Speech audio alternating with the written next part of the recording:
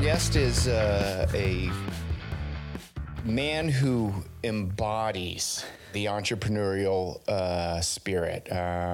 We've known this guy for going on 2 decades, and he is a unbelievable entrepreneur. And his name and our first French guest. Our first French guest. Yeah. Okay. Laurent Vrignot. Close enough. Close enough? Perfect. Close enough. Vrignot, even Vrignot. so I never introduced myself by my last name. Welcome. Thank you very much for joining us. Thanks for having Bienvenue. me. Bienvenue. Wow, Yeah. wow. Welcome, Laurent. Thanks for coming, very man. much. Thanks for having me. Excited. I've never done a podcast, so Perfect. And we keep it. Neither is Chris. Yeah, this is our first. This is our first one. We lied to you. So we keep it super organic and just start off. Where were you born? Paris, France. Paris, France. And how long were you in Paris, France? So I was in Paris, France for 18 years, and about 3 months after my 18th birthday, I came on what was supposed to be a short trip to San Francisco, and that'll be about 40 years next year. Oh, 40 cool. years ago. The short trip has been 40 years long.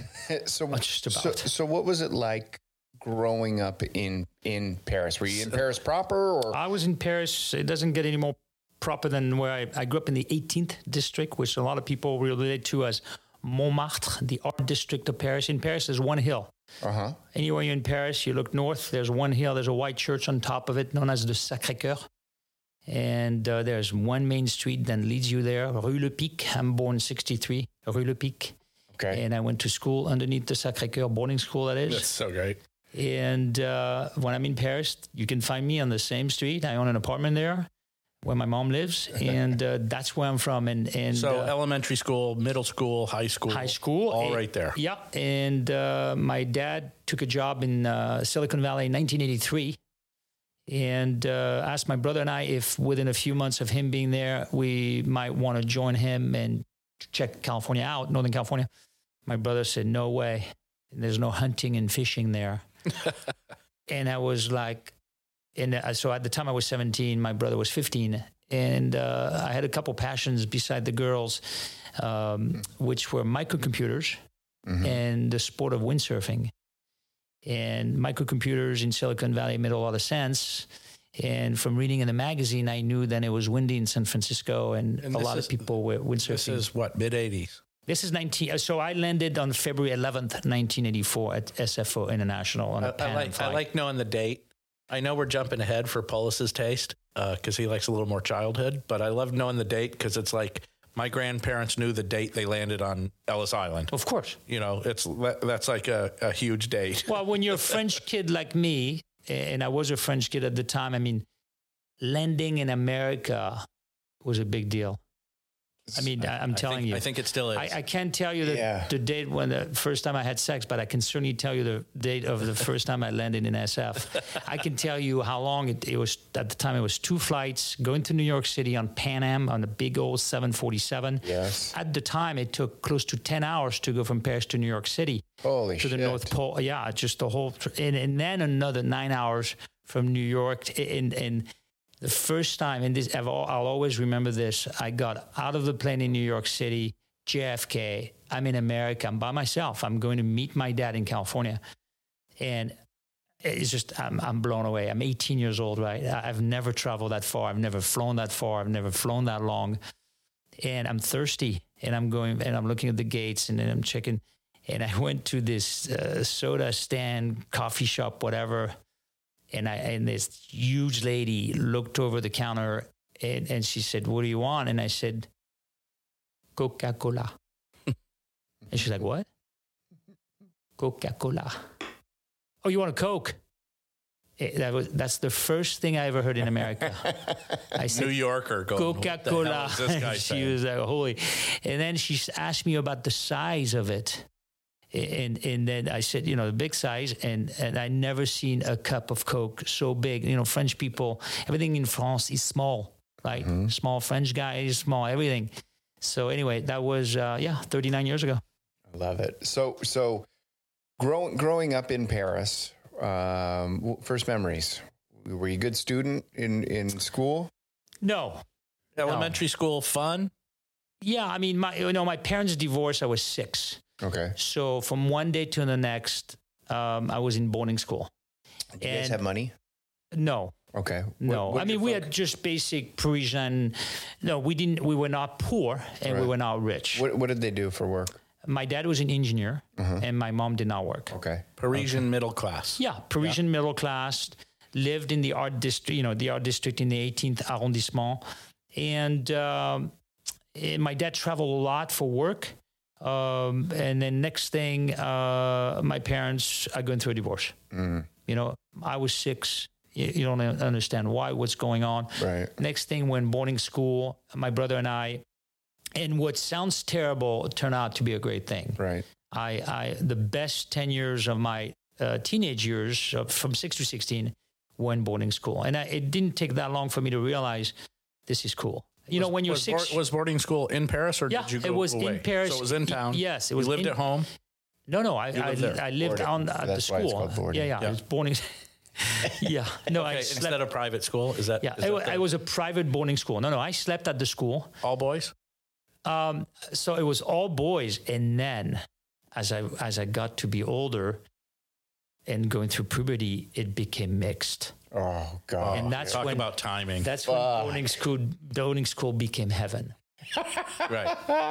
It's just unreal. And where was that in relation to your house? How far was the boarding school? Well, not very far, but my dad had moved out of Paris. Okay. My mom still lived in Paris. It was in the 18th district, so I was walking distance from where I was born and raised, and where my grandparents lived. And so I wasn't far from home. I just wasn't sleeping at home. Right. Because my dad was traveling for business, and my parents were divorced.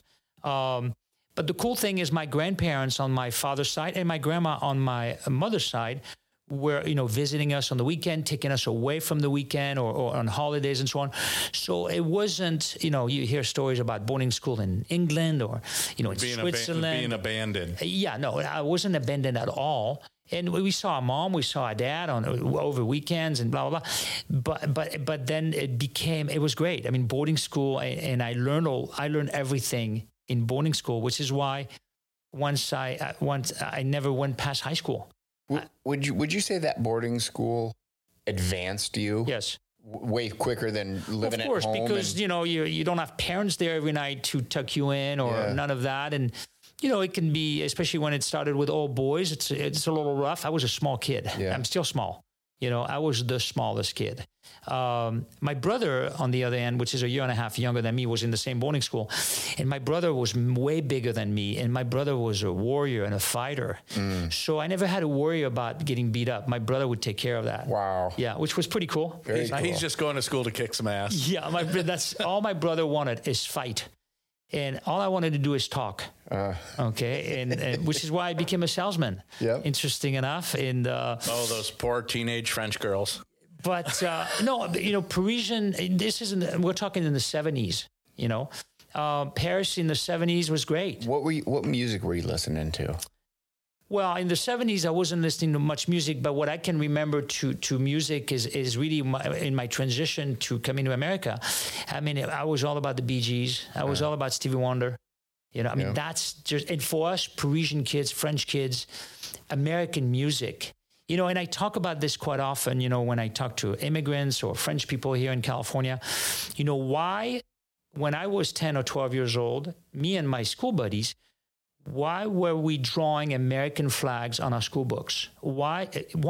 Yeah. And that's what's incredible about this country. I mean, I didn't know anything about America, but somehow through music, movies, fashion, the little bit we knew, there was no cell phone, no Instagram, none of that. But the little bit of information we got. Saturday Night Fever, Grease. Yes, Grease, 1978, the Bee Gees, John Travolta. But even Stevie Wonder, and then Michael Jackson came along. And so that's my memory. And so that's why all of a sudden my dad's like, hey, do you want to check out California? Of course. Mm-hmm. And that's what happened. So you mentioned earlier that, two of the passions, one were women and the other one was, or microcomputers. Microcomputers and windsurfing. Windsurfing. How did you pick up windsurfing in Paris? I like how Chris added women. Yeah. So my family is originally on my father's side from a region of France called Vendée, which is right south of Brittany. A lot of people are familiar with Brittany, so south or Bordeaux. Is that where north. the blue lobsters are from? I don't know about blue lobsters, but not many lobsters in my town. Brittany. That's the fish, right? Dover sole. Well, there's plenty of soles where I'm from. Yeah. Yes, Dover sole. Sole meunière, we call them. Sole meunière. So every holiday, every summer for 2 months, every Easter holiday, we're on the coast of France on the Atlantic coast, where my brother still lives. And is that very rural? It's very rural. It's rough and tumble. It's the ocean. It's a village of 2,500. It was 2,500 50 years ago. It's still 2,500. But in the summer, it goes to 100,000 population. Wow. Campgrounds, RVs. And if I had to compare it to a town around here, little bit of a Saint Clemente type of feel. Very surfy. People, probably 1950s Saint yeah, Clemente. people down to earth, driving old vehicles, a couple bakeries, and the ocean, rough ocean, a lot of wind, waves. Not a Louis Vuitton store anywhere. No, Chanel, no, none of that. And who lived down there? Your grandparents? So my uncle, on my father's side, my entire family. Okay. His sisters, his father back when he was alive. And we were always attached to that village because every holiday as a kid was there. When I was not in boarding school, I was in that town. My first job was in that town on the flea market. My first job as a server was in that town when I was. What was your very first job? A flea market. Just selling stuff? Selling produce, selling veggies. Oh, nice. For someone, for a farmer's market. Yeah, so my first job was selling carrots and potatoes for the local farmer because at first it started, we would go and for a few francs, we would ask them if we could unload their trucks. Mm-hmm. And they wanted to be at the bar at 6, 7 o'clock in the morning while a bunch of kids were running around in front of the church, laying out the veggies or the porcelain because I ended up also selling porcelain. But my first job in the summer, every single day, was the markets and selling stuff on the parking lot. And they'd pay you 100 francs? No, they paid us at the time 20, 30 francs. But then what happened is I got, I like to, people started, the first shoppers would come in as you were putting things on the parking lot. And the guy was still at the cafe, drinking a beer, and so I started selling stuff. And then the guy would come back and it's 7 o'clock in the morning. Technically, it hasn't really started. And I'd hand him 40, 50 francs. I go, hey, those two ladies came by. They wanted to buy it. And then the guy would say, well, stay here. Yeah. Keep selling stuff with me. And then I love the flea market. I'm 56 years old. I've got a thriving business. And once in a while, I'm known to be found at the Long Beach Flea Market at 5 o'clock in the morning with my own booth. Love it. You just can't 50 years later. Well, you can't take the entrepreneur out of here. No, but so you like the action. I like the action. I like the game. Yeah. And I've only sold things I've always been passionate about. I've never had to sell something to feed myself that I wasn't passionate about. Mm. And I've never sold something originally to make money. And I've always ended up doing pretty well selling that. Right. Okay. And most of the stuff that I've always sold, I've been selling stuff for a long time. I've sold 1, I've sold 10, and then I've sold thousands. And then the money came along. Right. But I just, every day I go follow my passion and the whole action sport. I mean, we'll talk about this in a second, but my whole career, my main career was action sport, the action sport business, surf, skate, snow business. But the reason why I got into that when I was in San Francisco is because I wanted to be in the ocean. I wanted to surf more. I wanted to skate more. I wanted to ride snowboards more. So obviously I had to be in the business. Okay. I didn't think at the time, being 20 years old, I would make an entire career out of it. Right. Okay. I stayed with it. The business exploded. I exploded with it. I worked hard, but I played hard. Right. And I worked hard so I could play harder all the time. Makes sense. So many times people say, follow your passion. I didn't do this for the money. I did it because I loved it. And I agree. That's 100% and it's 100% true. But people listening to this, I think we're up to 3 million followers, listeners on the pod. In France. In France alone, we're up to 3 million. kids hear that and it sounds so cliche. Like that's what my parents say. Oh, do what you love. You'll never work a day in your life if you love it and stuff. But it's really true. But it sounds so cliched when somebody says it. But you didn't do it because you thought, hey, I could get paid selling these vegetables. You were just like, you like the action. I like and then the porcelain and then the like. Well, I like the action. I also like, I like the cash. I mean, let's just be realistic. Yeah. Okay. Well, more cash is better than less cash. Yeah. I mean, when I was 15, 16 years old, if you had cash, you could take a girl to the cafe, you could buy her a drink, and you could play pinball. Okay. That's the environment I grew up in. Freaking Space Invaders. Exactly. Yeah. The white one. Yeah. Right? Oh, if I could have those quarters back, I'd have many, many quarters. So I liked the cash, and it just, every day I went out and sold something, and especially when you're a kid, at the end of the day, I had cash in my pocket. Not a paycheck, not a job contract, cash. Yeah. Right? And the more I went out and the more passionate I was about selling goods, the more cash I made. Did you ever think to yourself inside, hey, I got to do this in my head and I don't want to, but I know if I do it, it'll lead to more cash? Or you said to yourself, dude, I'm doing what I like and I'm going to work harder than anyone else around me. And cash is a byproduct of hard work. And you know what? I wanted to have cash, but I was never motivated to, I wanted to have cash. But what was important to me is having a great time. I wanted to have a great time. And, I referred to the girls a couple of times, but, I wanted to be with friends, and I wanted to make sure that my friends and I could do things. And I was young and I had a little cash because I was working hard all the time, and it allowed me and my buddies to do a bunch of stuff. Mm-hmm. Having cash by yourself is pretty boring. Right. Right? Yeah, for sure. But when you have cash and you can buy dinner or buy lunch at the cafe, at the beach, or rent a couple surfboards for your friends. Fun. Yeah. I mean, you're like, it's cool. And so I was always in that train of thoughts. And so that was my teenage years. What did you deploy your cash on for your first vehicle? My God, so my first vehicle I got taken. In France? No. In France, you don't buy a vehicle when you're 16 years old. In France, you don't need a vehicle. Okay, even today, in 2022. In Paris, you don't need a vehicle. You don't need a vehicle. And a family has one vehicle, right? And then the kids go to university and eventually blah, blah, blah.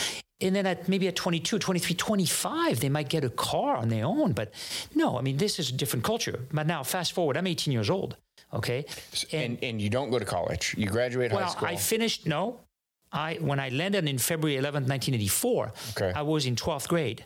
I quit in the middle of the school. My father asked me to come check it out for the last quarter of high school. I went to the Lycée Français in San Francisco as a 12th grader, taking the train. My dad lived in Silicon Valley. We lived in we lived in Menlo Park at the time. Wow. So I would take the train, because that's how French kids do. You take the train, and then I get to San Francisco Terminal. I take a bus, and I make it to the French Lycée. I went there in February, March, April, May, June. And at the end of June in France, still to this date, there's a big exam called the baccalauréat, the bachelor, high school diploma. Diploma, yeah. But in French, you have to take a test, which wraps your entire high school years. A math test, an English test, a French test, a Spanish test, and so on. And I failed the test. And my dad and I clashed, and I left. I was 18 and a half. And so, and I started working right away. Where? In a surf shop in Redwood City. Yes. And I started waiting table at a French restaurant called La Tour Eiffel in Redwood City. I met a couple guys at the beach. So how long was your hair? To my shoulders. 2 earrings. Yeah. I mean, ponytail? No, I never had a ponytail, but I looked like an Indian. This is an era where I had long hair. This is what, mid-'80s? This is 86, 85, 86, 87. Great. Long hair, and I always had a red bandana. Oh, my God. I wanted to look like an Indian. Yep. Right? Pretty scary for a French guy in San Fran. So, and just for the record, you're not gay. No. I've tried a lot of things, but I haven't tried that. And, San Francisco. No. It's all adding up here. No, as a matter of fact, and I still I told someone a couple of days ago, I said it was heaven being in San Francisco. Now I'm 19, 20, 21, 22, and so on. I live in the number one gay city in the world. Mm-hmm. I'm focused on chasing girls, and the competition's gay. Yeah, right. Wow. Odds are in your favor. Of course. Like a kid in the candy store. I've got an accent, but I mean, it was great. It was awesome. So you were going back to the first car. Yeah. So I had to buy a first car, and I went to a used car place in San Jose on Stevens Creek Boulevard, and I should have known better. And I bought a Ford Pinto. I think I was the only guy in the world that didn't hear they would explode if you hit them in the back. Well, and it was 8-10 years old. Yes, right. I bought an old Ford. What I liked about it, you put your surfboard. Well, it looked like a space vehicle, and my surfboard had a big hatchback. Yes, so it was cool, right? So I bought this Ford Pinto at the time for about $1,500. And for sure, there was a big bonus on whoever sold that car that day. Yeah, big flat. Nobody was buying a Pinto. It lasted. It was brown. It was. You had a brown Pinto, didn't you? Yeah, that might have been our car. That might have been ours. It fell apart within 2 weeks. Oh shit! And was the cigarette ashtray full? No, but I was crushed. And so I went back to see the sales guy, and I told him flat out. I go, look, I have no, I gave you all my money. You sold me this car. This car is not working. And typical car sales guy, he goes, okay. And he had just gone on trade a Renault Le Car. He had a French Renault Le Car, orange Renault Le Car. And the typical, he goes, I'll tell you what, I wanted $2,500 for Le Car. I'm going to take your car back. You give me $1,500, add $500, and you can have the Renault Le Car. And I left for the Renault Le Car. So great that he stuffed you into a French car nobody in America wanted. Oh, fucking so awesome. I had an orange Renault Le Car. I was 20 years old, and I would go to the beach, and I had my windsurf board on top of it, which were twice. Did it have the soft top? No, I had the hard body Renault Le Car. It said Le Car on the side. Yeah, big graphics on the side. Yes, big graphics, orange. With 3 lug wheels. And it was cool. It was cool until one day I was on 280 going back toward Redwood City, and someone started honking at me, and the car was on fire. Oh, fuck. The car was on fire. And I just had time to pull over. I took my boards off the rooftop and dragged everything. Saved the boards. Saved the boards and watched my car just burn to the ground. Oh, that's hilarious. Yeah. And then I bought a VW bus. There you go. Which all surfers do. Yeah. Eventually. And then the VW was cool because we could hang at the beach with it. If you had a girlfriend, you could lay back in the back of it. It was cool. Where were you surfing in the bay? So I was windsurfing in the bay. Yeah. The wind, windsurfing. Yeah. And then we'd get over to the coast, Half Moon Bay, Waddell Creek, Santa Cruz, Capitola. Yeah. We'd go surf over there when there was no wind. Wow, cool. Incredible life. So the Renault Le Car, they sold alongside it. Their very few years in America, Renault, when they had dealerships, they sold a Le Car, an Alliance, which was this little sedan, 2-door, 4-door. Yeah. And then they had a car called Fuego. Fuego, yeah. Which means fire. Yeah, Renault Fuego. And everyone's like, I'm not going to buy a French car that's called fire because it might called fire. You know who bought one of those? And then yours caught fire. You know who bought one of those? My dad.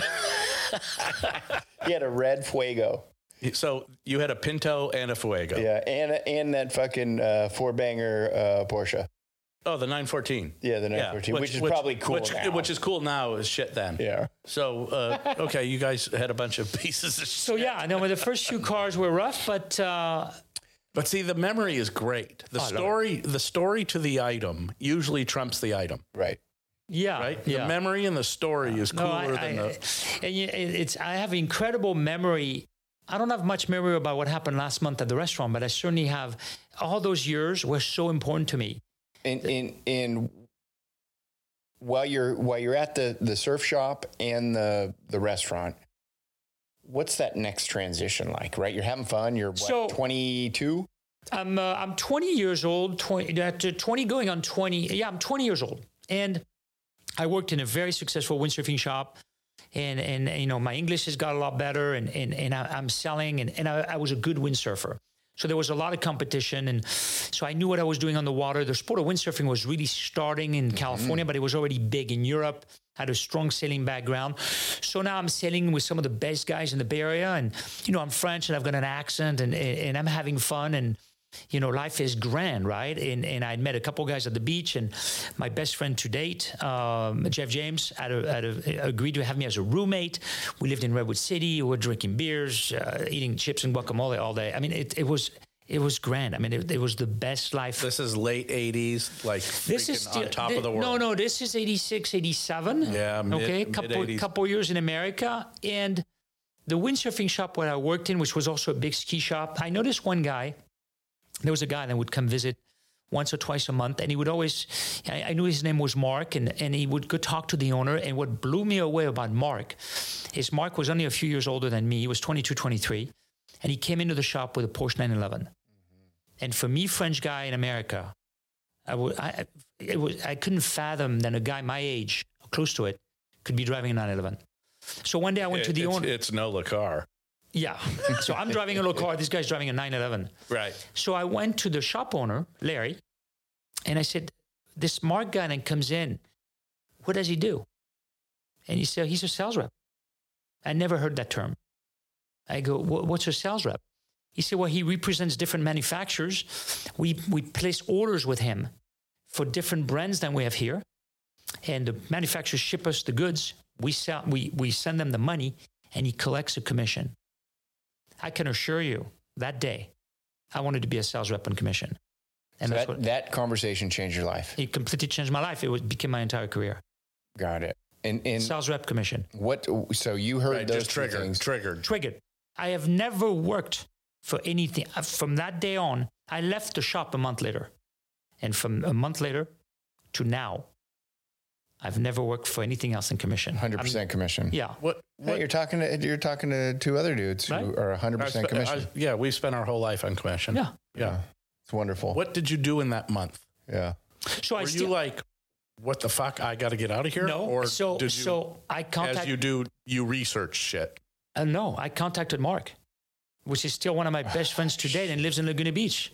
Mark, so fucking great. Of course. You call this guy up. I call Mark. What's that conversation like? I said, Mark, you know me from the shop. I'm a good windsurfer. Could you use me in any way for free?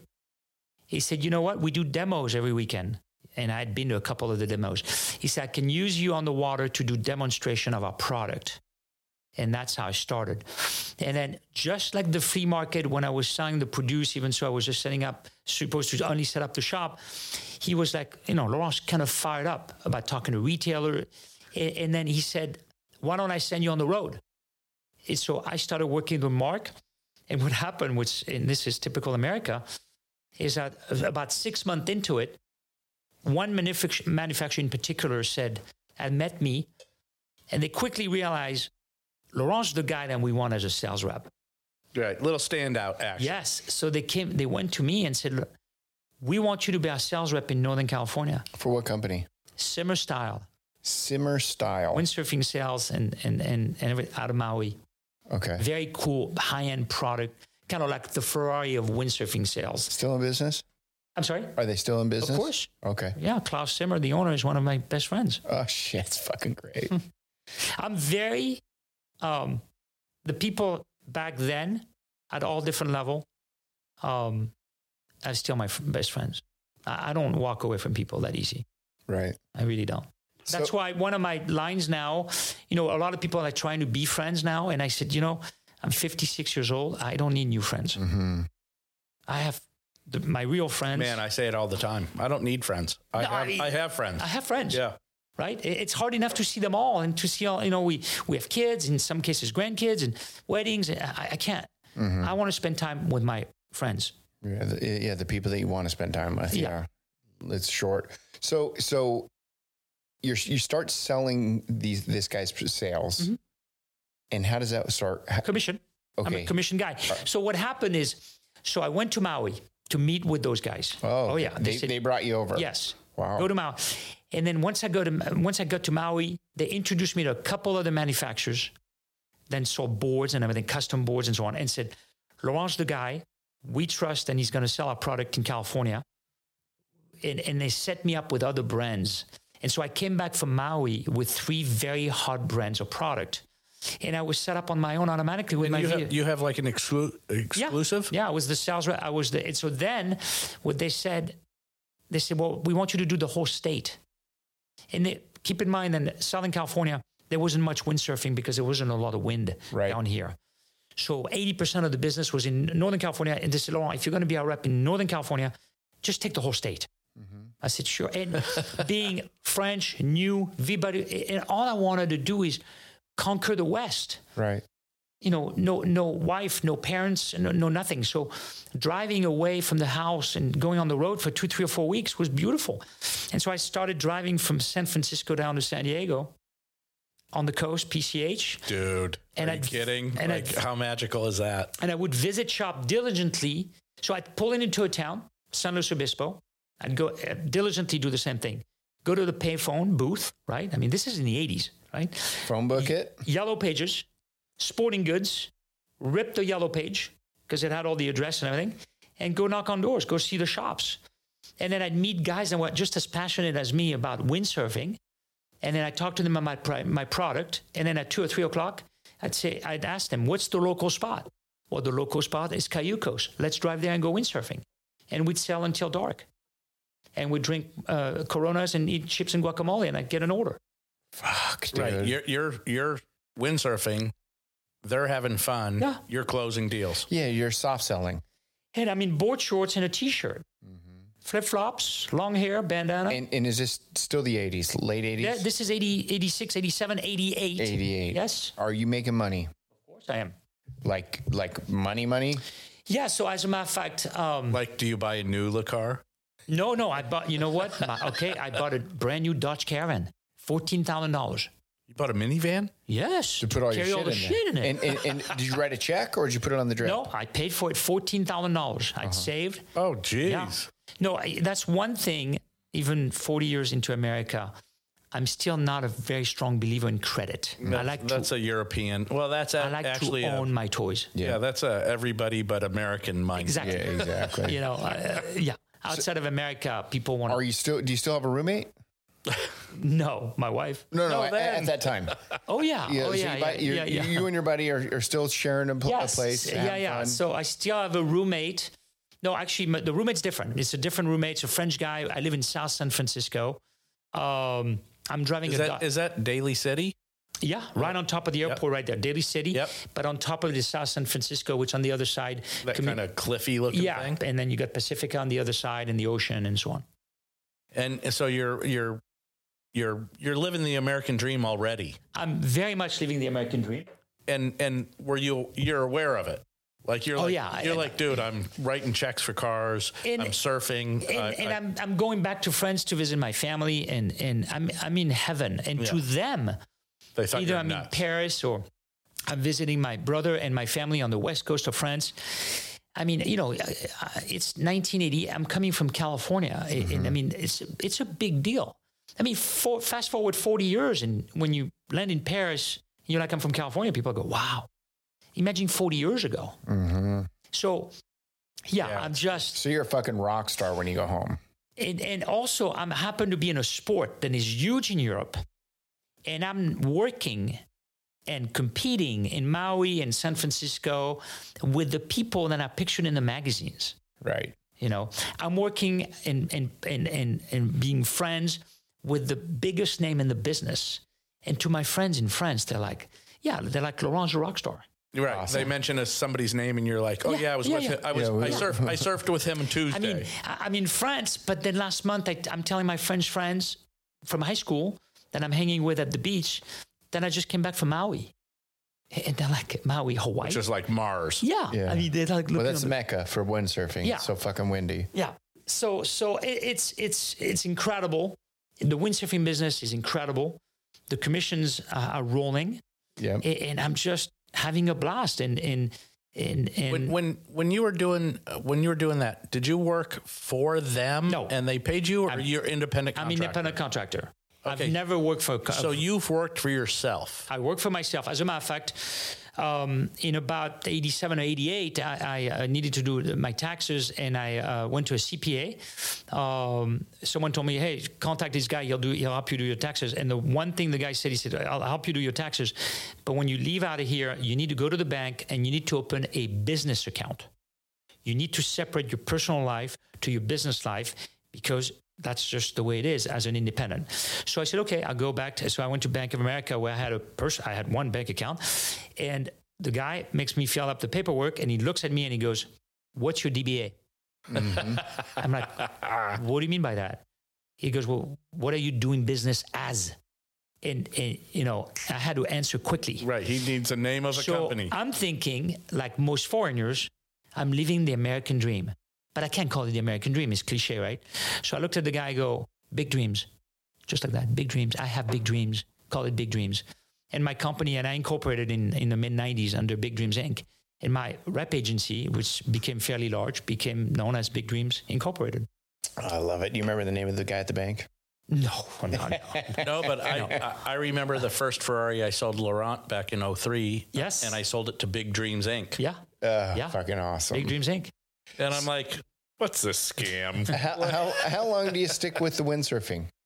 So the sport was growing, but it was kind of a coincidence. So in 1988, a lot of us in the winter, in the windsurfing business, you know, we didn't have much going on, and it got cold in San Francisco. Yeah. So we all headed down to Baja, to a place called Los Baeles, which is north of Cabo San Lucas.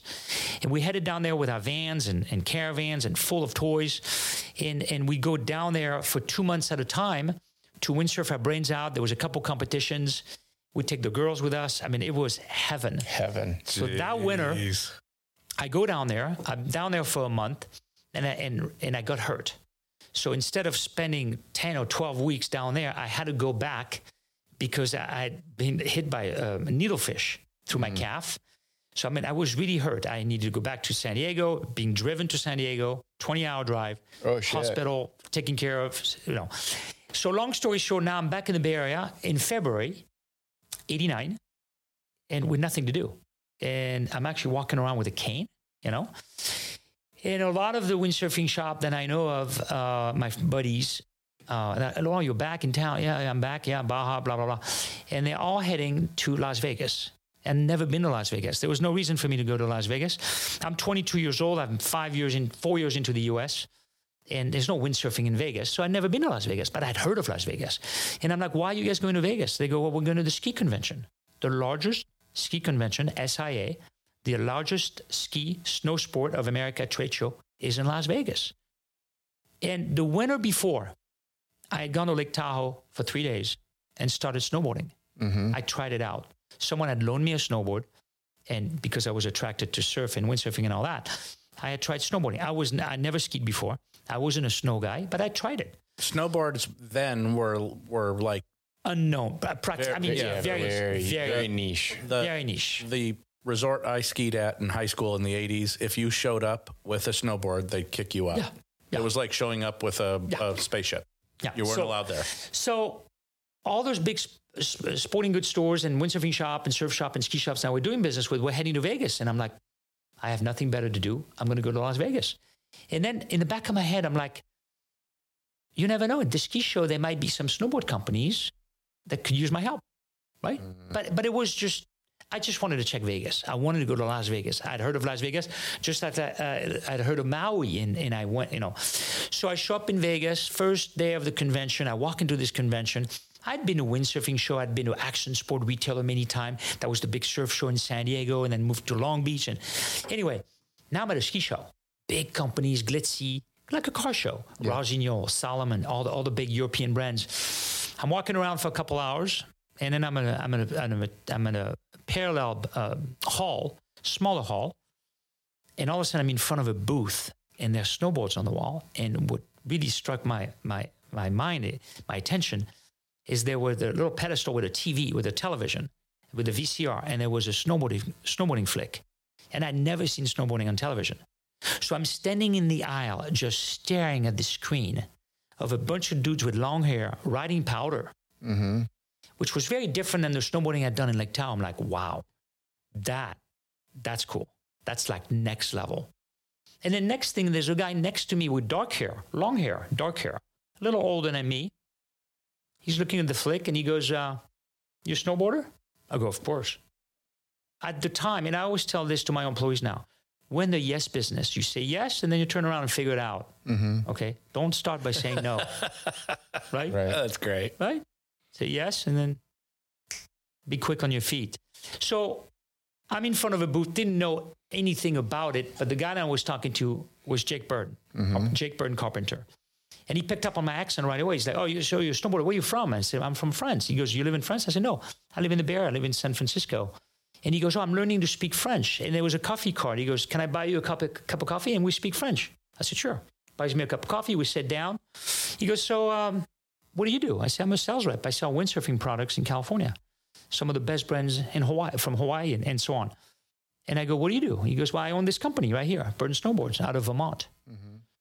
And right there, I was like, do you have a sales rep? He goes, what's a sales rep? He was just starting? No, he'd been around for 10 years, but he was working with a mail order catalog out of a barn. And I go, well, so you're here with this little booth here. He goes, well, we're trying to establish a dealer network. And I go, well, to establish a dealer network out west, where snowboarding's kind of taken off, you might want to consider having a sales rep. And he goes, well, how does that work? I said, well, you hire a guy like me, for an example, in a specific territory. I take a couple of samples. I go show them around to the ski shops and windsurfing shops in the Bay Area.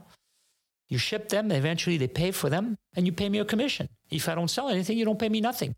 He goes, well, I can't have any more employees. I said, I'm not an employee of yours. I'm an independent contractor, 1099. Okay? So and he wants to do this whole conversation in French. So we're talking. Yeah, we're going back. Fucking great. So we're talking. We spent an hour together, and he goes, you know what? It's super interesting. Let me think about it. Let's have coffee again tomorrow. Okay. So I'm walking the entire show. The following morning, 9:00, I walk up to him. He goes, let me buy you coffee. He goes, okay. So you said something about the territory. I said, well, yeah, I mean, the territory to start with would be really Northern California. That's where I'm based out of, Lake Tahoe. You know, Northern California would be the right territory. And then he goes, well, what about commissions? I said, well, commission, in our world, there's what's called hard goods and soft goods. You know, soft goods usually is apparel and all that, accessories. It'll be more, and hard goods is a little less. I said, it hovers between 7 and 10%. I said, I think we should shake hands on 8%. The assumptive close. Well done, sir. We shook hands on 8%. That was February 1989. So I'd been in the U.S. for 5 years. So 5 years, almost to the date. Yeah. And in the following 23 years, I built the largest independent rep agency, not only for Burton in the world, but in the entire action sport. Do you know how many snowboards you sold over the years? Mm-hmm.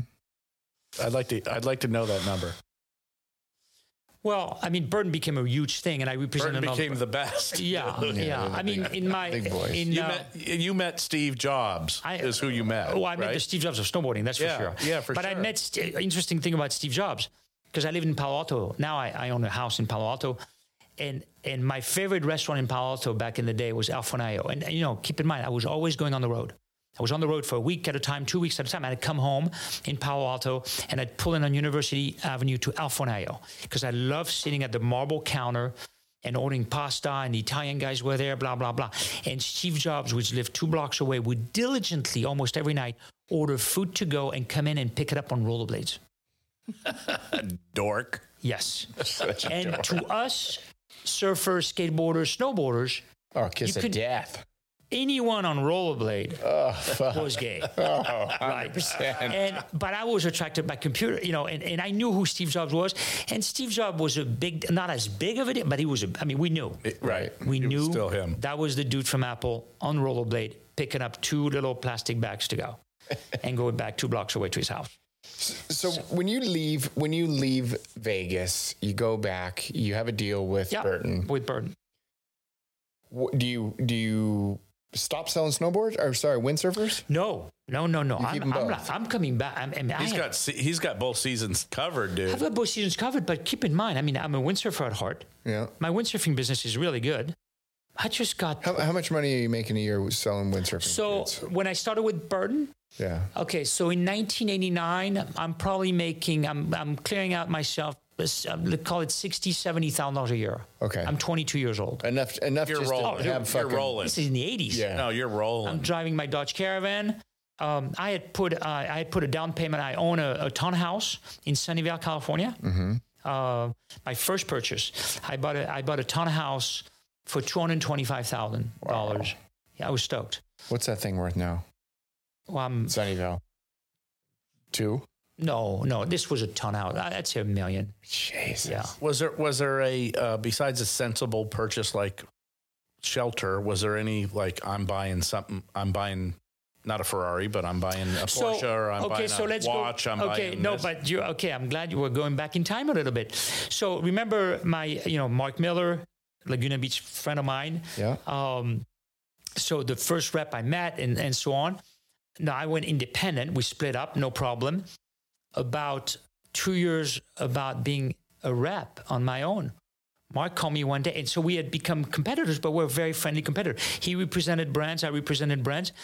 I think about 2 years into it, he called me one day. He said, I want to sell my 911. I bought his 911. That was my first sports car. $9,000. So you bought the car that got you into the commission sales business. Yes, I bought the car. And the first thing I did, I drove the car a little bit. It was a 1974 911 Targa.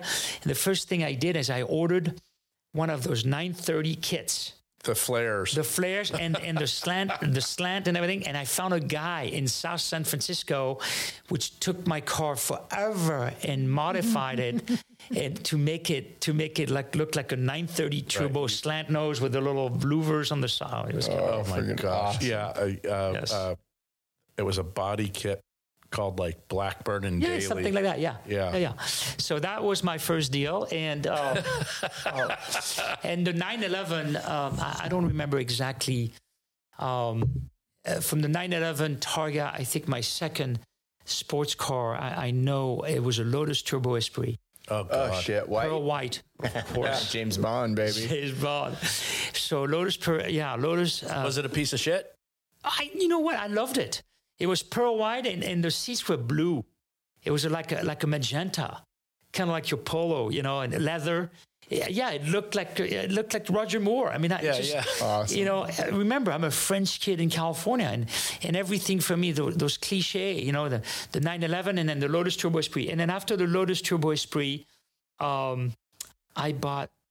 all of a sudden, I'm a businessman, right? I'm a sales rep. I'm like, I got to be a little more serious than that. So I sold that, and I bought myself a BMW 635 CSI. Oh, Triple black. Cool. Great car. BBS wheels. Shark. Yes. Yeah. I bought that, and I'm 22 years old, and that was like an adult car. Yeah, and remember, I'm driving a Dodge Caravan to the beach with all my windsurfing product all over it, my samples, and at night I'm hanging downtown Palo Alto with the Porsche, then the Lotus, then eventually the BMW 635, right? And then I bought one of the few cars I'll ever regret having sold, a 1989 triple black 911 Speedster. Oh, dude. Like, yeah. 1 year only. Yeah. Limited production. $250,000 car today. Yeah. Skyrocketing. Bought it for 50, value. Sold it for 50. I love that car. If you kept it, you'd be rich. With the little cable. With a little cable to open the tuck in the little roof and slant it up. And love that car. Yeah, great car. But cool car. Really cool car. But being French, making money, you can't get away from the brand. And the brand will always be Ferrari. Yeah. Okay. And it didn't matter how pristine those cars had. I was dreaming about owning a Ferrari. And as a matter of fact, when I met Jake Burton, and this was very important to me because being an action sport where everything was about being cool and correct. Right. Very important. Cool and correct. Now, I'm good on the water. I'm good in the mountains. I'm good with all that. But deep down, I know then I'm a sales guy. I'm a salesman, and I'm a good salesman. And I always want to walk the fine line. I'm in a world where you've got to be productive, but you got to be cool. Mm-hmm. Okay. You don't want to be too much of a salesman, and you certainly don't want to be too cool. Well, and you don't want to be, as a professional sales guy, you don't want to be a customer either, right? You want the guy you're selling to not think you're an equal or an abover. Exactly. So it's a fine line, man. When I sold the Speedster, I really wanted, and my windsurfing business now is booming. It's 89 and it's growing, and snowboarding is nothing. I just got the thing with Burton. But the one thing I told Jake Burton when I met him, so after the Las Vegas, we agreed that I would be his rep. And then a month later, I flew to Vermont to go meet with him over there, visit the factory and so on. And I said in the conversation there, because I never wanted it to be a problem, because I was so passionate about sports cars and all this, I said, Jake, I just want you to understand and you to know, I have a Ferrari in my garage, and I hope that's never becoming a problem. I don't drive a Ferrari to go represent brands at accounts, but I just want you to know, I'm 22 years old, and I have a Ferrari in my garage, which was the case. What happened is 6 months prior, I had bought my first 308. Yeah. I bought a Ferrari 308 white on red. Yeah. So you were making money. Yeah, for a kid, for a 23-year-old. I mean, to buy a Ferrari, yes. Even though you don't have a whole bunch of bills or shit like that. And no. What was a 308? 50 grand. I paid 50 grand for it. I sold a Speedster for 50 and bought. I might have sold a Speedster between 40 and 50, and I just spent a little bit more. And I bought, and that was always the way I thought. Mm-hmm. I bought a $20,000 car and had fun with it, whatever. And then all of a sudden I had $5,000 or $10,000 more, and I sold it correctly, bought something up, and that's what I did. But I always wanted to own the car because it was my second car. It was my weekend car. And there was no way. I was still very French at heart about this. Plus, the financing thing to me made no sense. I just wasn't a financing type of guy. I mean, right. If you couldn't afford it, you couldn't buy it. The only thing I financed was my townhouse. Period. End of story. So now I have this 308, and I loved it. I love this 308. I bought it at Ferrari of Los Gatos from a guy named Larry Raphael, English guy. And he was around forever. Yeah, forever. And I would visit him, and and the guy was super cool. He would always, I was a kid. I would go talk to him about cars. And then one day I walked up to him and I said, I want to buy this Ferrari right there for 50 grand. And I bought it. That's fucking awesome. Yeah. What did Burton say about... So there was no problem. He said, okay, just transparent. Yeah, right? Yeah, transparent. I was very transparent about it. And then the business grew and I have a question. As the business grew, was it just Laurent or was it employees? So I quickly hired a couple people. In 1990, I hired someone I took a little office in downtown Palo Alto. I had a little office. No, actually my first office was in Mountain View. Tiny little office. I hired a girl to answer the phone, deal with the computer, fax machine, the orders. I mean, I had to, I wanted to be on the road. You're scaling up. Yeah. So I hired a girl to run the office all day. And then I hired a guy, to go on the road and to kind of split up with me and to do some of the clinics, because when the snowboards would ship to the stores, someone would have to go talk to the shop employees how to sell them, to do clinics. So I hired another, and then it scaled. 89, 90, 1990, 91, 92. All of a sudden, the snowboarding thing is growing so big. I'm like, I got to leave. I got to let windsurfing go. And I let windsurfing go in 1994. Because you knew.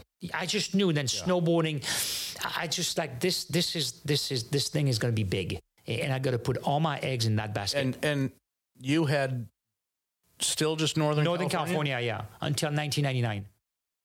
And so what happened in and did employees scale up?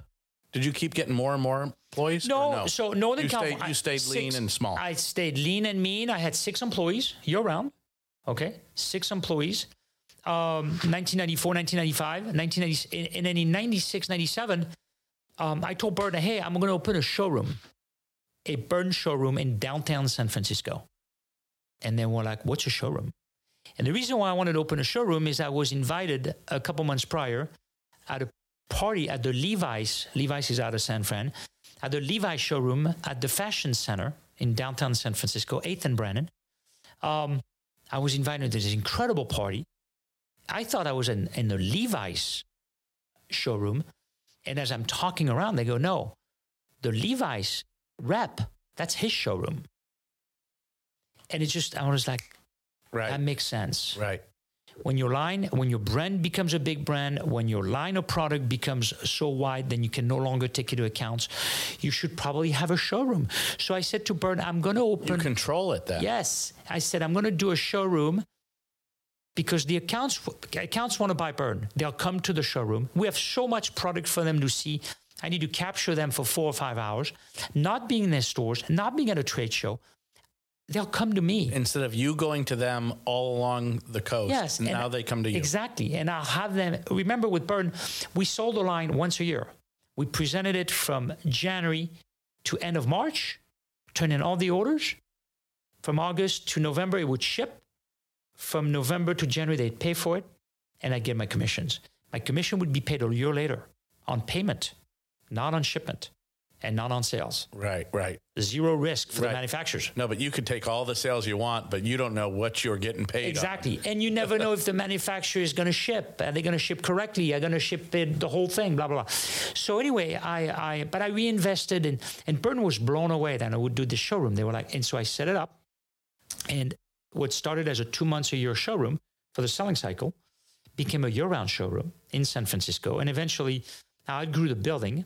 So I partnered up with someone and bought a building in Alameda, and I opened a beautiful 12,000 square foot Bern showroom.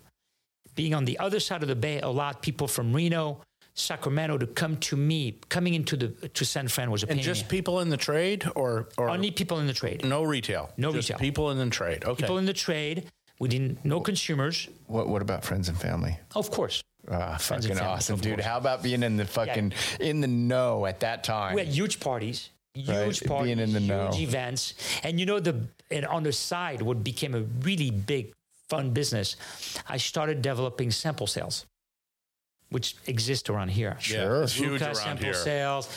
You know, there was just a Ruka one last week. Yeah, Ruka, Volcom, whatever. So I started developing sample sales because being an independent sales rep, I had to buy my sample line. And as Bern grew, I mean, talking crazy growth, the line got so big. And Bern also started other brands, kids brand, women's brand, cool brands, whatever. Our sample line got to be over $100,000 a year. And the next thing, it was $250,000 a year. Jeez. Out of your pocket. Of course. Up front. Off my commissions. Up front. No, off my commissions. Oh, okay. So they ship you all the samples, I mean, truckloads. And then off a year later, off your commission, samples, minus $200,000. Here's a check for $300,000 minus 200. Here's 100. Yeah. You know, big chunk. You quickly learn to resell samples. And my sample business became so beneficial to me. And the other reps in the rest of keep in mind that Bern hired reps all over the country now. So because of you. I was the first independent because rep. of you. I want to go back a little bit. When did you become? So you're just in San Fran area, right? Yes. And then how do you take over the state? Okay, so this is what happened. So 1989, I'm the first. Do you take over the world? Well, how much of the United States did you take over? In my head, I do. I was independent. Okay, so in 89, Northern California, for the first 2 years, I was the only independent rep for Bern. Right. I had Northern California as a territory. Okay.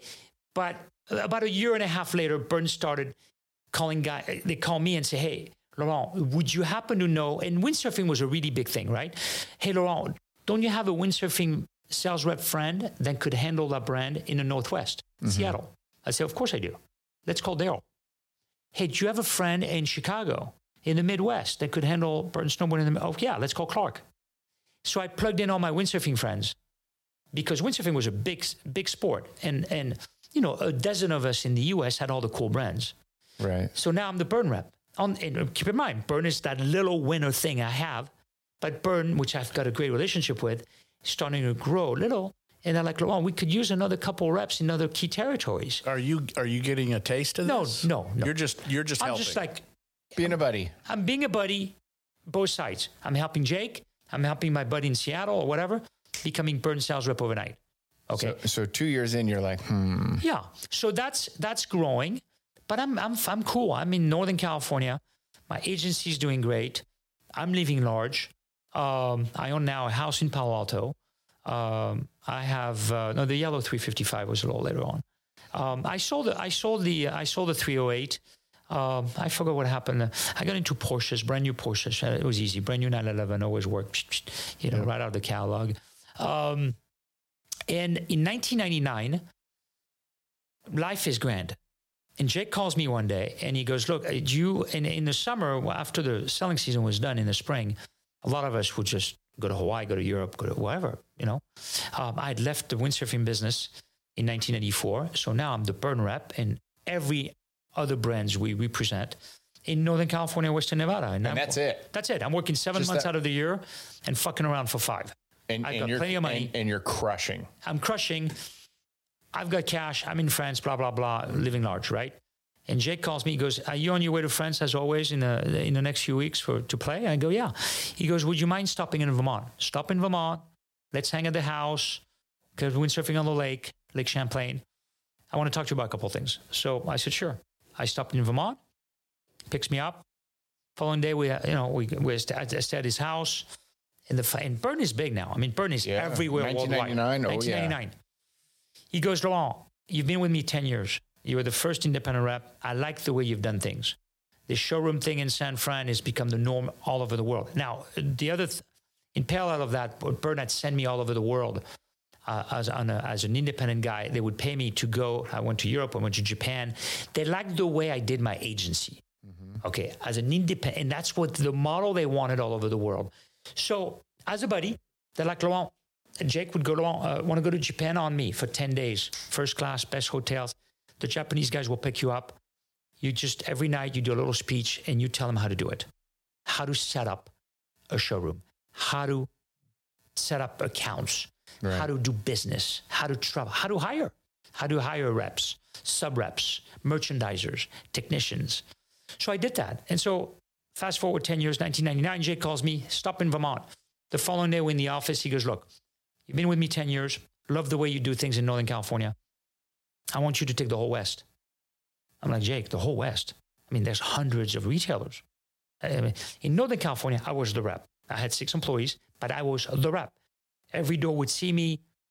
I would lay things up with the orders, the season, blah, blah, blah. And I had a bunch of people taking care of the details. I'm looking at Jake going, Jake, I mean, what are we talking about? He goes, well, from the Canadian border to the Mexican border, take all the Western states. I said, well, I can't be the rep. There's no, physically, I cannot see all those doors, doors. What, some sporting, Copeland Sports, Sports Chalet, Pacific Sunwear, hundreds of doors. Yeah. He goes, no, I want you to be a super rep. He came up with that. A super rep. I'm like, a distributor. Distributor, you own the merchandise. No, he said, I want you to be a super rep. He said, keep hiring the same kind of people you have. Do what you do, but do it bigger.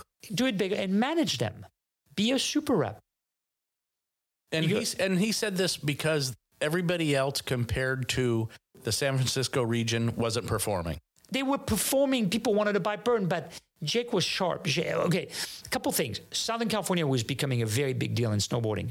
And some of our biggest competitors, not by the numbers, but by the hype, were coming out of Southern California. Joyride, Forum. Yep. Those brands were coming out of Orange County garages. Yep.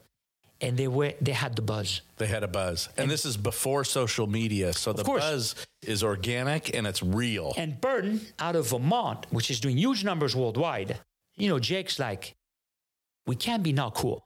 Right. Right? Man, it's just the cool business. Yeah, but it's so hard to chase cool. Exactly. It's so hard to create cool. French guy. Yeah. French guy. So cool. Jake goes, look, how long are you going to France for? I said, I'm going for 3 weeks. He said, just think about it and on your way back, stop by in Vermont and offer me a solution. He fucking closed you there. So I went to France. I thought about it. I came back, stopped in Vermont. I did a presentation to him. And this is typical America. Remember, by then, there's now independent reps all over. Mm-hmm. By the time he put me on the flight, a couple of days later, I always flew out of Burlington, Vermont at 5 o'clock through Chicago, which would land me in San Fran at 10 o'clock, 11 o'clock at night. He put me at the airport at 5 o'clock. By the time I landed in San Francisco, they had fired every independent rep of the Western United States. Wow. but he knew you. You guys probably had a good enough, I'm just speculating, but a good enough relationship that he probably knew you well enough that as soon as you showed up in Vermont and he planted that seed. Oh, yeah. It was done. No, it was done. It was done because he knew. He knew your drive. Your challenge and the drive. The challenge, the drive, the competition. And he knew the big difference between me and a lot of other reps at the time is I would always invest. I would take my commission, and the first thing I did is made my showroom bigger, hired more people, buy more trucks. And sales reps don't do that. Right. They take the commissions and run home with it. Right. They figure out how much I can't spend. Yes. But I wanted to be bigger, and being a foreigner and I was in the mecca of action sport, California. I represent one of the biggest brand, well known, Burton, Quicksilver, Volcom. And it was a big deal. And so I had to show that I belonged. And and Jake put that in me and put that in a few other people. Jake was very competitive. Jake was number one, and we were not about to get number two close to us as a brand. So as his number one sales rep, I had the same mentality. He's pretty rare in an entrepreneur that can be an entrepreneur and create an object or a product and then run a company for longevity that grows and dominates. Yes. Usually the entrepreneur can't do that. No, and keep it private. And kept it private. Kept it private because he was that kind of a guy. Most guys, when they're good with a product, at one point, they need to let it go because the business... Yeah, they don't know what they're doing. They might be visionaries. No, Jake had it all figured out. And so this is 1998, you take over? So 1999, I took over as a super rep. So do you know as a super rep, which is a funny word, right? Do you know like, oh, fuck, this is a game changer? Yeah, but I'm super committed. I'm still single. No, you're hungry as shit. I'm hungry as shit, and I'm single. That's why he did it. Yeah, that's why he knew. He knew that. He knew that. I'm single. I'm hungry. I want to conquer. I want all the dealers, and I'll fight for one more board, one more snowboard. Right. And I'm aggro after the competitor, the competition, and because I'm single and I've got all the time in the world. I can be everywhere at once. And I'm everywhere. And I'm hiring good people. I'm hiring kids out of shops, making them sales rep, buying them brand new Toyota Tundras, credit card. I'm going to go on the road with you for 3 days. I'm going to introduce you to your top 20 retailers. Then I'm going to give you an Excel spreadsheet. There's 100 retailers on there. There's 100 doors. Those 100 doors, you service. Mm-hmm. But I would pick guys that were like me 10 years prior in the shop. Passionate guys. Guys that for 10 years, I talked snowboarding about, Burton. And how fast did it expand or explode? Well, it kept, in 2000, 2001, we had a crisis, September 11th, 01, 02. But we could never put a ceiling on it. And we always thought we hit ceiling. And then the following year, sales would grow by 30%. Wow. And it blew up all over to 07, 08. Right as the crisis of 08 happened, which did not affect us that much because Burton was an incredible brand. But we lost some retailers and so on. But the pinnacle of it for me, just to put things in perspective, so the first year I sold Burton Snowboard in Northern California, okay, in 1989, I took orders for about 90 grand worth of product, which represented about $7,000, $8,000 of commission, give or take, right? In 07, 08, in a single cycle, I sold $120 million of snowboards. Wow. Yeah. Did you make any sales guys millionaires? Not with Burton. No. But later, I've got another side story, my watch story. Okay, so 2000, I'm trying to think, 2009 was your last year with Burton, or did you sell 07? 2011. 11. So you did. Yeah, May 30th, the anniversary, my daughter's birthday. Okay. And what was that like? What was that transition of saying, hey, you know what, I've done what I've wanted to do? What happened in 08, our business was still strong. We lost some retailers. And because we lost some retailers, the business became a little shaky. Overall, I was fine. But I had so much staff, so many reps everywhere. for the first time, I had to sit down with a couple people. I had to let go a couple of sales reps, which had done nothing wrong. A couple of merchandisers. We just had to trim them. I had to trim my payroll a little bit, right? Which was super heavy. Right. I mean, I was paying 25-year-old guy $100,000 a year to be going around with a vehicle that said Burton Snowboard. Okay. So hey, Laurent, I want you to continue this, but I want to interrupt because you've been hiring people aggressively for years. Yes. And all of a sudden you have to let one go. That was the toughest thing. Like that's got to suck. It sucked, and that's when all of a sudden, now I'm a little bit over 40 years old. I'm a father of a young daughter, and I had to let a couple people go. And you're a boss. And it just hurt me. Mm-hmm. It hurt me, and then you start thinking, how long can I do that for? Right. And the other thing is, and I say this to people every day. In sports, in business, whatever, you got to know your place. And too many people stick around a little too long. One too many movies, one too many game, one too many deals. And next thing, it's your own friends or your own family. And then go, dude, I told you, you should have been doing something else a long time ago. Right. You got to know when to walk. Okay. And I've always known when to walk. There will be a day when I don't want to be at the restaurant. Right. And I'll walk. Not when someone tells me, hey, your restaurants suck. You've been here 2 years. Right. You quit cleaning. Yes. Your food sucks. Yeah. Whatever. So a couple things happen. And so let's go back because there's a parallel to the exit. In 1995, the director of hard goods at Burton, which had become a friend of mine, Andy, calls me one day and said, hey, you remember my buddy Chad? He works for Transworld Snowboard Magazine, sells advertising out of San Diego. He goes, him and I, we've got an ID, something we've been working on. We can't. He's going to be in town next week in Palo Alto. Andy, hold on. I went too fast. So Andy calls me 95. He goes, I'm leaving Burton. I'm like, Andy, snowboarding it's exploding. He goes, I've been invited to Stanford Business School. I'm going to go back to school. I'm going to do an MBA at Stanford. I'm like, dude, Stanford is a mile away from my house. He said, well, that's why I'm calling you. Can I stay on your couch for a couple of weeks while I get things figured out? I said, of course, but I don't think you should be leaving Burton and going to school. I'm not a scholar, right? Right. He goes, Laurent, I've made my mind. I told Jake I'm leaving. I'm going to school. I'm going to Stanford. I'll see you in 2 weeks. He leaves at my house. Now, after a few weeks, I'm like, you should stay here. Don't look for a place. Become my roommate. He said, okay, I can become your roommate. But I need to pay you rent. Yeah, I'm not staying here for free. I said, of course. He said, no, I'm paying you rent. Pick a number. I said, 300. Okay, $300. Became my roommate. Never had a roommate before. I had girlfriends at the house. So fast forward, MBA, Stanford, second year. He goes, one night, Laurent, and I'm having parties and barbecue. He's going to school in the morning. I'm going on the road. It's crazy, right? And then one day he's like, hey, my buddy Chad, San Diego, blah, blah, blah. He's coming in town next week. Him and I have been talking about an idea we have. We want to talk to you about it. I said, sure. So we meet at a Cafe Verona in downtown Palo Alto. And, just like in the movie, he takes before he takes the napkin and write this little business plan, he goes, we want to start a watch company. So I looked, and there's three of us around this coffee table. I'm like, well, none of us are wearing watches. He goes, that's the point.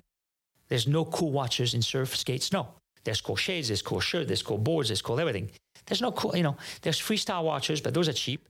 There's the Casio G-Shock, but that's trendy. Mm-hmm. There's no cool watches. We should start a watch company. I still have a Casio G-Shock. Yeah. So I'm like, okay, and they go, we want to do it, but we have no money. And we thought you'd be good at putting the seed money. I never heard that. Mm-hmm. I'm like, it's so Palo Alto. Yeah, he's going to Stanford Business School. I'm like, okay, what's that? He goes, well, we're not sure if we can make this thing happen, but we need about 6 months to figure it out. I'm going to quit school. Chad's going to quit his job. We need $50,000. If you give us $50,000 in the next 2 days, okay, you'll have a part of the company. You can keep doing your thing, okay? It'll take us about 6 months to figure it out. In 6 months, there'll be two solutions. Either you've lost your $50,000 and we'll go get a job, or we'll know exactly what it's going to take to start this watch company, and we'll have to raise real money. That's what your seed money is going to do. I gave them a check for $50,000, which at the time for me was a lot of money. Right. Okay. I mean, But you had confidence, or you believed. I had confidence. But you also had a transparent pitch. Yes. Right. Right. You'll lose like, your it wasn't money. like, hey, dude, we're going to be billionaires. Right. It's like, hey, dude, in 6 months, you'll know. No, not at all. Andy was very clear. Yeah. You're either going to lose the 50 G's or we have to go to work and we'll have to find guys that have money, real money, not 50 grand. Series A, Series Right? B. So Andy and Chad went to work.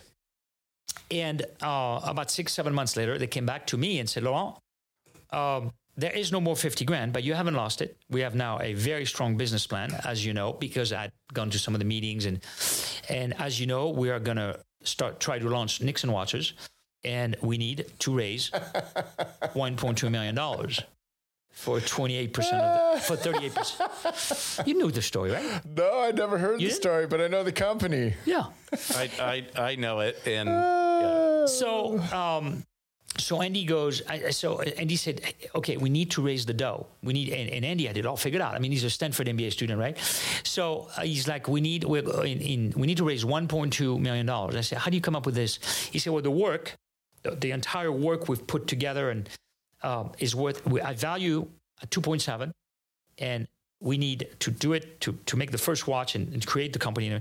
We need to raise 1.2 million, which is 38%. And he says, so the bottom line is we need to gather as many friends as you know.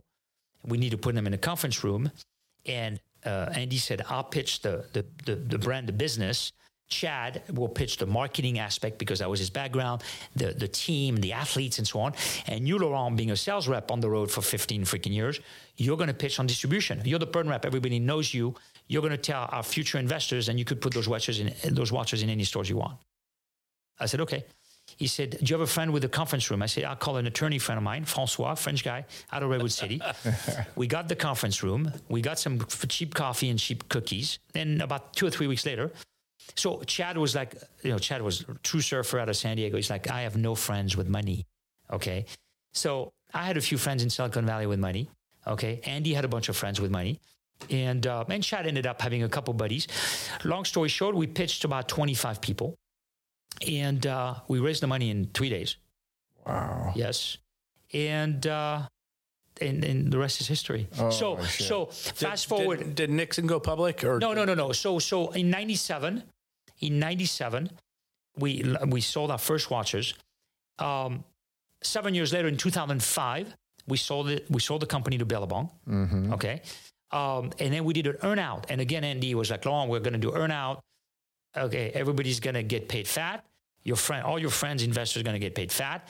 But we're going to do earn-out, which means Andy and Chad became employees of Billabong, kept running. And with the earn-out was 5 years and 1 day. Fast forward to 2010. In 2008, I started laying off employees. I had a great couple payoffs with Nixon. In 2010, I told my wife and daughter, when my daughter turned 8, on May 30th, 2010, I said to her and my wife, in 1 year from now, when you turn 9, I will no longer work. It'll take me 1 year to unbolt my whole organization, my employees, my showroom, everything I had going on. Right. And on May 30th, 2011, when Kaya turned 9, I stopped working. Retired. Well, I never retired, but I stopped working. You stopped working. I stopped working, which I'd never done. We drank a lot of espresso after that. So I started visiting you guys in the showroom quite often. Yeah, he started coming by. He started coming by a lot. Ordering cars. And you did a lot of heli skiing, I remember. But one thing I remember in 2004, 2005, when he's full into big dreams and working his ass off, I remember him telling me, I'm going to retire young. I'm gonna stop doing this in the near future, and when I'm ready, I'm gonna open a French bistro, a French cafe in Newport Beach, and I'm gonna do it super French. And if nobody likes it, fuck them. I'm doing it because I miss Paris, and I think Paris should be in Newport Beach. Yeah, love it. And the crazy thing is, when I was 18, 19, 20 years old, I told the exact same story than my buddies in Palo Alto. Well, here's what our listeners don't know is you did that in 2000. So in 11, I stopped working. Okay.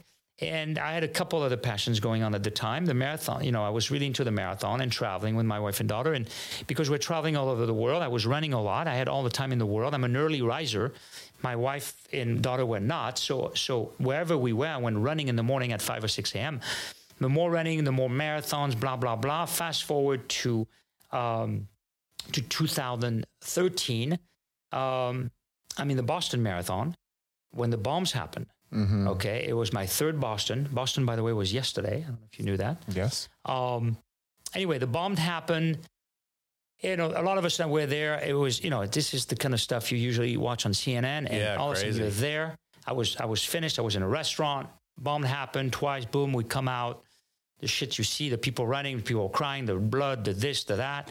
You're like, holy shit. And then you start thinking, and at the time I was 48. And my mom, a couple weeks prior, had asked me if I was going to run the Boston Marathon. I said yes. She said, listen, I've got to have a slight little operation on my foot. If you're going to be in Boston, you wouldn't mind flying over to Paris for a week? And then I can have this procedure, and you can help me out with my grocery shopping and so on. So I said, Mom, sure enough, I'll do the Boston Marathon on Patriots Day on Monday. I'll fly out of Boston to Paris the following day, and I'll spend the week, and I'll go home. So, the bombs happen on Monday, Patriots Day. 9 years ago, and then the following day, I'm zoning out in the town. Everybody's gone, the whole town, and you're thinking, wow. The year before, my wife and daughter were a quarter mile from the finish line, and now people died over there, and you've got the army on the street. They're looking for the bombers, and and I flew to Paris that night, and I was really distraught about the whole thing. And I'm in Paris, and I'm grocery shopping for my mom, and I'm like, once again, I'm like, I've always followed my passion. And I called my wife from Paris and I said, listen, I've always talked about a little cafe bistro. I'm coming home in 3 days as planned, and I will open one up as soon as I get home. Because if I don't, you never know. Carpe diem, brother. Yeah, I could have died in those bombs, or whatever. And I just wanted to do it. So I flew home and I went to work. And that was 2013. And we opened our first place, the first Moulin around the corner, September 25th, 2014. How many Moulins are there now? 7. There's 7 Moulins. Moulin is a French, now actually a name brand in Orange County, in Southern California, and France, because of your Instagram. A lot of people follow us. It's as French as they can be. Correct. All the time. When Laurent first opened, we were there. Yep. A guy asked for ketchup, and Laurent said, you're in Paris. We don't use ketchup. I love it. And the guy goes, we're in Newport Beach. And he said, dude, when you cross over that threshold, you're in Paris. Yeah. Get the fuck out of here. It was a nice way of saying fuck or walk. What's crazy about the ketchup story, and there was plenty of other stories similar, but the ketchup story, I did not want to have ketchup, And, but he acquiesced. And my 12-year-old daughter, which worked with me on the weekends and at night, and it was very important for me to open this store so my American-born daughter would see the culture I grew up in. And when my grandparents had a little store in Paris, and the markets when I worked. But finally, after a year of working with me, my daughter Kaya was like, Dad, I want ketchup with my French fries. Right. Okay, I'm an American girl. Everybody here. So this was a year into it. I said, okay, Kaya, from now on, ketchup for kids only. You have to be a kid. There you go. So we did that for 1 year. Only kids could ask for ketchup. Awesome. It was funny because the kids would come in and ask for ketchup. And your fries kick ass. Yeah. But you know what? Most people want ketchup. Yeah. So interesting enough. I mean, so now we give ketchup, and now my daughter is 20 next month, and we've worked very hard, and thanks. I mean, it's really the consumers that then. I mean, as a consummate sales guy, your pitch you're about to say is it's the consumers, dude. It's you. We've known you for a long time, and 20 years. I can tell you it's you, and it's your passion, and it's what you do, and that's why it's so successful. I think we've run a little bit long. I think we should probably have another podcast. Yeah, anytime. And just solely focus on Moulin and the restaurant business. Yeah. And we should do a whole podcast about the restaurant business, because what I like is the parallels, because I asked you about your employees with Big Dreams and when you were growing. Is one of the most impressive things to me is everybody in the past couple years, pandemic, bitches about hiring people. It's the hardest thing to do. Nobody wants to work. Nobody can get employees. But Laurent has opened 4 restaurants in the pandemic. Yeah. Every one of them, day one, is fully staffed with wonderful people that work their ass off. I'm the most critical restaurant asshole on the planet, and I want to tell my buddy what's wrong. And almost never do I have an employee complaint because of your either communication or training.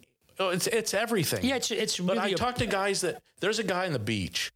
There's a restaurant on 15th called the Stuffed Surfer. It's been there forever. It's now closed. It's been closed 5 years. It says coming soon, summer 2019. Coming back soon. It says opening summer 19, summer 2020, 2021. Yeah. And they're building it. And Ivy and I walk by every week, and I'm like, Laurent's opened 4 restaurants in the past 2 years. This shithole sits here empty. He's going to listen to us. And he can. He'll still not buy a car. And they complain about they can't find employees. They can't get through the plan check, this, that. And I'm like, dude, yes, you can. Yeah. Yes, you can. And you have no restaurant experience except waiting tables back in Paris and in Redwood City.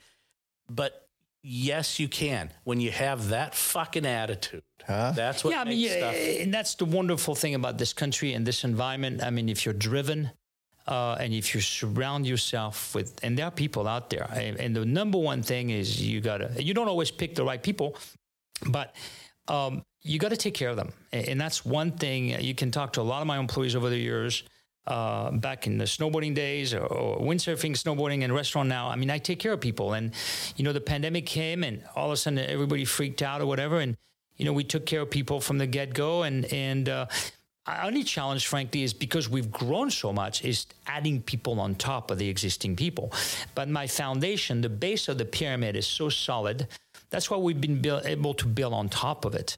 But, we hire every week and People don't walk out of our, we take care of people. We feed them. The restaurant business is fucking tough too. There's no middle. And that's why we should have a podcast on it. I mean, you're either banging or you're gone.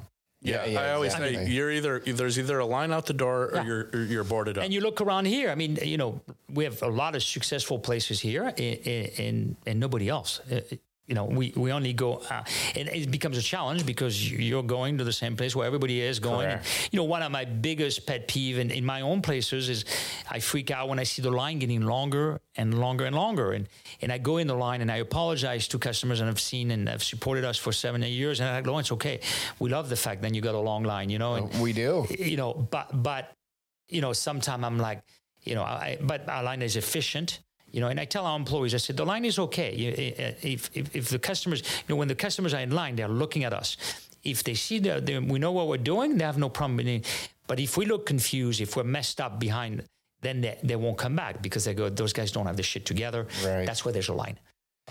So one of the things that we like to do here at the corporation, at the podcast, is we the three of us all have kids sort of the same age, right? And this is kind of originated about our kids and what we want them to hear from successful entrepreneurs. If you had an elevator pitch to kids on how hard it is or what it takes to be successful, what is your quick elevator pitch on? Well, I mean, there's no easy way. Okay, it's hard, and that's why you should start as soon as possible, And, when you're a kid and you fall off a bike, it doesn't really hurt. When you're my age, if you fall off a bike, it hurts. So I tell a lot of the kids, follow your path. It's hard work, but it's really not as hard when you're 20 years old. Okay. You can go longer. You're not as tired as me. You can carry heavier or whatever, but it gets exponentially harder as you get older. But there is, and you shouldn't wait. I talk to 50-year-old, 60-year-old friends of mine, and they're like, oh my, if I wish I'd done this, but I got married young. And okay, you just got to follow your passion, your dream, don't think about the money. Don't think about the financial, but at the end of the day, it's not easy. If it looks, unless you're a gifted athlete and you can throw a ball and become a quarterback, no, it's not. It's hard work. And I'm 56 years old, and it's got easier, but just a few years ago when I started the restaurant, I was like, I have never worked so hard in my life. But I was very driven, very determined to make it in an environment here. I mean, we're nothing against Riverside, but there are a lot of restaurants. This is the most outside of Manhattan or San Francisco, Chicago. Yeah, this is the most competitive. Yeah, the bar is pretty high here. Right. Okay, and it's got higher every year, and there's a lot of great French people doing great things here. There's a lot of great restaurants, and the consumer here, the customers here travel the world. People walk into my place and go, I was in Paris yesterday. Wow. Let me see one of those sandwiches. I mean, right? You're getting measured all the time. Yes. I love the don't wait. That's important for kids to hear because they think they should wait for certain things. No. Or I always hear young couples say, oh, we're in love, we're going to get married, but we're going to wait till we have money. I'm like, then you're never getting married. No. Now also the kids are like, well, I've got time. I'm young. Mm-hmm. Well, it depends. Not really. Nope.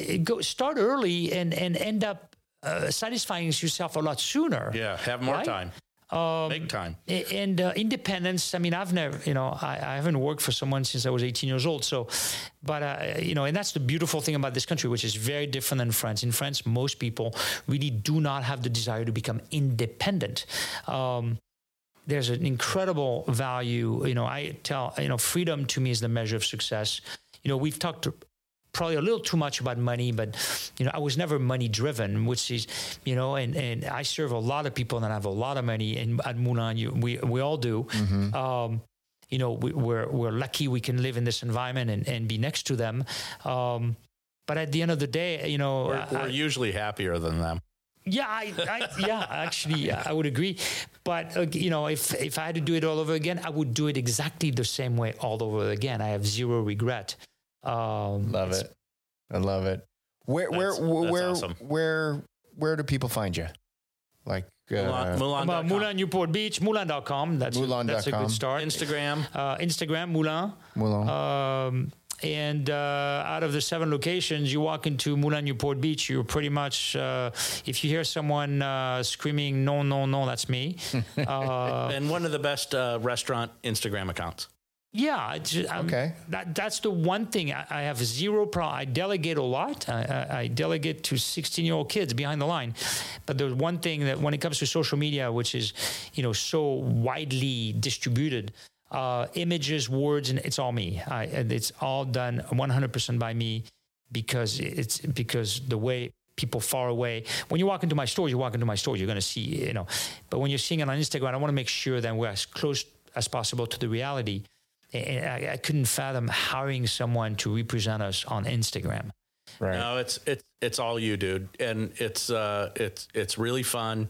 I was reluctant to have a French person on the pod, and Polis said, "No, we got to have Laurent," and I'm like, "No, we don't want to do that." But we're really glad you came. Yeah, thank you very much. Thank you very much. It's a great story, and I think it's actually just the beginning. Yeah, and I think this is for sure. It looks like. We have a record, an hour and 35 minutes. Wow. Thanks, brother. Yeah, I'm all about breaking records. And the first French guy. Thank you. Thank you very much. Laurent. Thanks. Good night. And merci beaucoup. Merci beaucoup. Yes. Until the next one.